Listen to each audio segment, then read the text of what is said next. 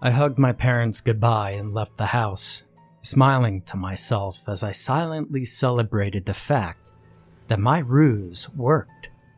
As far as Mom and Dad knew, I was heading out for a night of trick-or-treating with my friends. And, well, to be fair, that was mostly true. What my parents didn't know was that my evening was going to include far more tricks than treats. Fairview wasn't exactly known for its excitement and adventure, so my friends and I had to seize every opportunity we could to make a little mischief and liven up the sleepy little town. We would set off fireworks on the 4th of July, send fake love letters on Valentine's Day, and throw water balloons at people around Christmas time. We were the town's tormentors, and the best part was that no one even knew it was us. I mean, sure, they had their theories, but nobody ever managed to come forward with proof. Stirring up trouble was our business, and there was one night a year where business was at an all-time high: Halloween. The sea of costumes practically made us invisible, and the cops were too preoccupied keeping an eye on the little kids to care about what a bunch of teens were up to. We were untouchable on Halloween, and this year, we had plans to raise hell all night long. As I waded through the rising tide of kids in costumes, a word of warning lingered in my mind. Before I left, my father sat me down and gave me that stern dad look that I had seen countless times before, telling me that people had been going missing around town for the last few weeks. He told me to travel in a group and to keep an eye out for strangers. And of course, he was not amused when I told him that you couldn't tell who was a stranger on Halloween. I had brushed him off at first, but as I passed by mask after mask, a sliver of doubt began to appear in the back of my mind. Someone was making people disappear, and this certainly seemed like the perfect night to catch anyone who happened to slip through the cracks. The sliver of doubt had almost grown large enough to convince me to turn back when I saw Richie. He was standing on the corner of the sidewalk, fidgeting with his hands as he scanned the street for me. As soon as Richie caught sight of me, though, he broke out in a big toothy grin and sent up a full arm wave to get my attention. If he had been wearing red, he would have looked exactly like an inflatable man at a used car lot. But that's what made our ragtag band of rabble-rousers so hard to catch. No one who looked at Richie's gangly frame or my pudgy build would suspect that either of us were capable of doing any real damage. And that was just the way we liked it. So I crossed the street toward Richie, dodging a horde of preschoolers in handmade masks carrying plastic pumpkins. After I joined him on the sidewalk, the two of us set off into a nearby park to meet with the rest of our crew. Tall shadows crept across the ground as we walked, only parting when our flashlights scattered them. Richie and I quickly found ourselves drifting closer together as the creepiness set in. We talked through our plans for the night, about which houses we'd hit first, and which ones were a no-go because they were too close to one of the crew's homes, and could get them recognized. It was partially a strategy session, and partially a way to distract ourselves from the chill in the air, and the growing feeling that we were being watched. Hellion or not, everybody gets nervous in the woods at night. We were almost at the edge of the park when I heard someone whisper my name. "Aiden," a small voice from nowhere called out. I stopped and turned my head slightly, not yet certain that my ears weren't playing tricks on me. "Aiden!" I heard it again. This time, I whirled around and began frantically scanning the area with my flashlight. "What is that?" Richie asked, the panic making his voice crack. "I think I heard someone whisper my name, man." "I know I did." A bush to the left started to shake, and Richie and I simultaneously trained our lights on the spot. I backed into him and the two of us stumbled, falling on our butts as the shaking grew more forceful. Then, a figure emerged from the foliage and into the light. Rachel stood with her forearm raised in front of her, squinting into the light. "Hey, morons, maybe turn those lights off and get over here before we get caught," she said before turning and plunging back into the bushes. Richie and I exchanged a quick look of relief before realizing that we were still huddled together on the ground. We got up and dusted ourselves off, mumbling as we did about how it was just a surprise. Not being scared, obviously. Then the two of us turned off our flashlights and followed Rachel into the brush. Sticks and leaves scratched at our faces as we moved through the bushes, but we eventually found ourselves in a small clearing, looking down at the rest of our crew. In the moonlight, I could see them clearly. Rachel sat at the end, a semi-popular girl with eyes stuck in a constant state of rolling back. Next to her was Jenny. She was a bookish girl with a devilish knack for making cherry bombs. And then last but not least was Nick. He was the least likely candidate for our little crew. 4 of the 5 of us made sense for the group. I was an overweight kid who just wanted to raise a little hell. Richie was a goody two-shoes who wanted to be bad. Rachel had enough teen rage in her to join any rebel cause. And Jenny wanted an outlet for her explosive hobby. But Nick was different. He was just a regular guy. He was on the soccer team and did well in school, and he didn't seem to have any issues he was working through or anything. He simply caught us in the middle of a mission one day and decided to join instead of narking. And for whatever reason, he managed to stick around. Richie and I sat down on the grass, and the team chatted for a few minutes before getting down to business. I couldn't quite put my finger on it, but something was real off about Nick. He was normally a pretty quiet dude, but he had almost nothing to say, even when we were going over the parts of the plan that he had come up with. At one point, the two of us locked eyes, and I was frozen, just memorized by him. I couldn't quite put my finger on it, but the look in his eyes wasn't normal. I shrugged it off as a trick of the light, and I refocused on the planning session.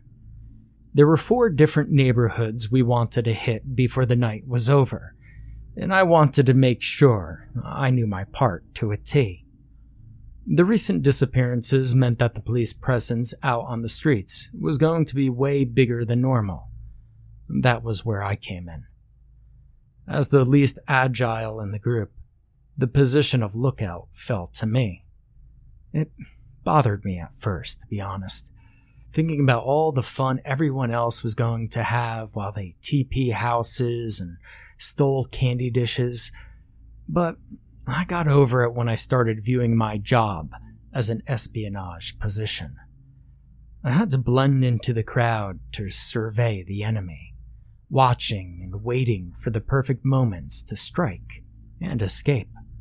At the very least, it made my role feel a little bit more exciting. When we finally wrapped up our meeting, we split up and left the park in small groups. That was rule number 1 of causing mayhem. You never went anywhere as a complete group. One of the biggest reasons we never got caught was the fact that no one knew that we hung out. I mean, if people saw the 5 of us together, they would get suspicious. That being said, though, we all agreed that it was better to use the buddy system that night, given the recent disappearances. Richie, Rachel, and Nick all left together, leaving Jenny and myself. As we made our way toward the first neighborhood, the 2 of us secretly reached out and held hands once we knew we were alone. It was a recent development, and we were still trying to figure it out. but I had high hopes that we would kiss by the time New Year's rolled around. I kind of wish that walk had lasted forever, though. But we found ourselves at the agreed-upon street far too quickly. I could still feel her warmth in my hand as she disappeared into the crowd, and I assumed my position at the corner, where I could keep an eye out on the house and the cops. I watched as my friends threw eggs at our math teacher's house, keeping to the shadows and wearing masks as they hurled their hard-shelled projectiles. Something still seemed off about Nick, though. He seemed to be more focused on the other three than the task at hand. Between peeks at the police cruiser down the street, I watched as Nick half-heartedly threw a couple of eggs and then hid the carton when the others weren't looking.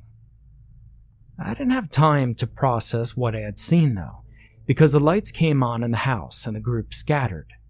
Nick and Rachel ran one way, and Jenny and Richie ran another. I took my cue and nonchalantly walked down the street toward the cop car. I nodded to the officer as I passed, and then cut down the next street to meet up with Jenny and Richie. The three of us got to our rendezvous point and excitedly talked about how successful the first hit had been. We chatted for a few more minutes before the three of us began to wonder where Nick and Rachel were. That strange feeling had begun to creep into the back of my mind again when Rachel rounded the corner and approached us. She was alone. "Oh, sorry about that," she said as she joined our circle. "Nick wasn't feeling good and decided to go home." I breathed out a heavy sigh of relief when I heard that. I mean, of course he was acting funny. The poor guy just wasn't feeling well. Feeling like a weight was lifted off of my shoulders, I encouraged the group to get a move on. We need to move quickly if we wanted to make up for a man being down. I went with Richie, and Rachel and Jenny went together this time. I was so relieved about Nick that I didn't notice how odd Rachel was acting. Our second target was on the next street over, so we arrived in just a few minutes. I took up my post again as Richie went on ahead to join the girls. This time, it was our gym teacher's turn to get what was coming to him. The group changed up tactics, using toilet paper instead of eggs, so that it was harder to connect the different events around town. This neighborhood was smaller than the last, and the police cruiser was parked way closer to the corner than the other one was. So I spent most of my time keeping an eye out on the cop and trying not to look suspicious. I only knew that it was time to move on when I heard Coach Turnbull shouting from his porch. I sauntered past the officer before making my way down the street to meet up with Richie. The two of us then made our way to the next rendezvous point. We waited on the girls for several minutes. We began to suspect the worst when Jenny came jogging down the street. Richie and I exchanged nervous glances as Jenny came to a stop next to us. "Hey guys, sorry that took so long," she said. Rachel remembered her curfew was coming up. I wanted to make sure she got home safely. "Well, what about you?" I asked, holding myself back from reaching out and taking her hand. "You could have gotten hurt coming all the way from her house by yourself." Jenny shrugged off my concerns with a simple, "Well, I'm fine, aren't I?" And the three of us decided that we would need all hands on deck if we wanted to hit our final target properly. That meant that I was promoted from lookout to saboteur. We also decided that, for safety reasons, we would stay in our group of three for the rest of the night. On our way to the next house, I began to notice that Jenny was acting strangely. She wasn't as quiet as Nick had been, but all of the playfulness and warmth that we normally shared was simply gone. It was almost as if she had forgotten that we had a blossoming relationship. I decided to shake it off and focus on the task at hand. We were trying something new and risky. I wanted to make sure we did it right. Now, I'd never used spray paint before we bought our test can in the week leading up to Halloween, and it still felt foreign in my hands. The aerosol spray threatened to give me an asthma attack when I used it. I was nervous about having a coughing fit during our hit. Still, we were 2 operatives down, and I needed to step up to the plate. The mission started out smoothly, with each of us spelling out our favorite curse words on the side of the principal's house. It went awry, though, when she stepped outside to let her dog go to the bathroom, caught us red-handed. In her shock, she dropped the dog's leash, and the biggest Rottweiler I had ever seen began chasing me down the street. Out of the corner of my eye, I saw Jenny grab Richie and lead him in the opposite direction. My lungs burned as I gasped out wheezing breaths. The dog was gaining on me as I sprinted away, zigzagging through side streets and alleys on my way to the park. If I could scale the fence that separated the park from the road, then I would be able to safely get to the final rendezvous point. And I just barely made it. I could feel the dog's hot breath on my ankle as I climbed to the top of the fence. Then I watched with exhausted pride as the Rottweiler turned and trotted home. I practically rolled off the fence into the park, and I let myself lay down as I caught my breath. Still feeling somewhat winded, I clicked on my flashlight and made my way into the park, looking for the same spot where we had first met up. I then crawled through the bushes and sat alone in the dark, waiting for my best friend and my future girlfriend to arrive. Now, I didn't hear Richie walk through the bushes. In fact, I didn't even see him appear. 1 second I was alone, and then suddenly, he was right next to me. I jumped back in fright. "Where are my friends?" I asked, reasonably certain that whatever I was talking to wasn't Richie. It smiled wrong before calmly saying, "I think you know," and reaching its hands back behind its head. I watched in horror as it peeled off its skin and revealed its true form to me. It ripped off Richie's face like a mask and exposed the bloody and slimy face behind it. Hell, I took off running deeper into the park, where the trees became dense. I ran behind a tree to hide, and I turned back to look, as what used to be Richie was a creature trying to rip off Richie's clothes. It was human, but not. I mean, sure, it walked on 2 legs, and sure, it had 2 arms, but that face was contorted. Those eyes took on a soft glow, and those kneecaps were backwards. I snapped out of it. If I was going to get out of there alive, I would have to outthink it. I mean, obviously I couldn't outrun it. There used to be a bridge with a passageway underneath it, somewhat like a pipe that went under the bridge, probably for drainage or something.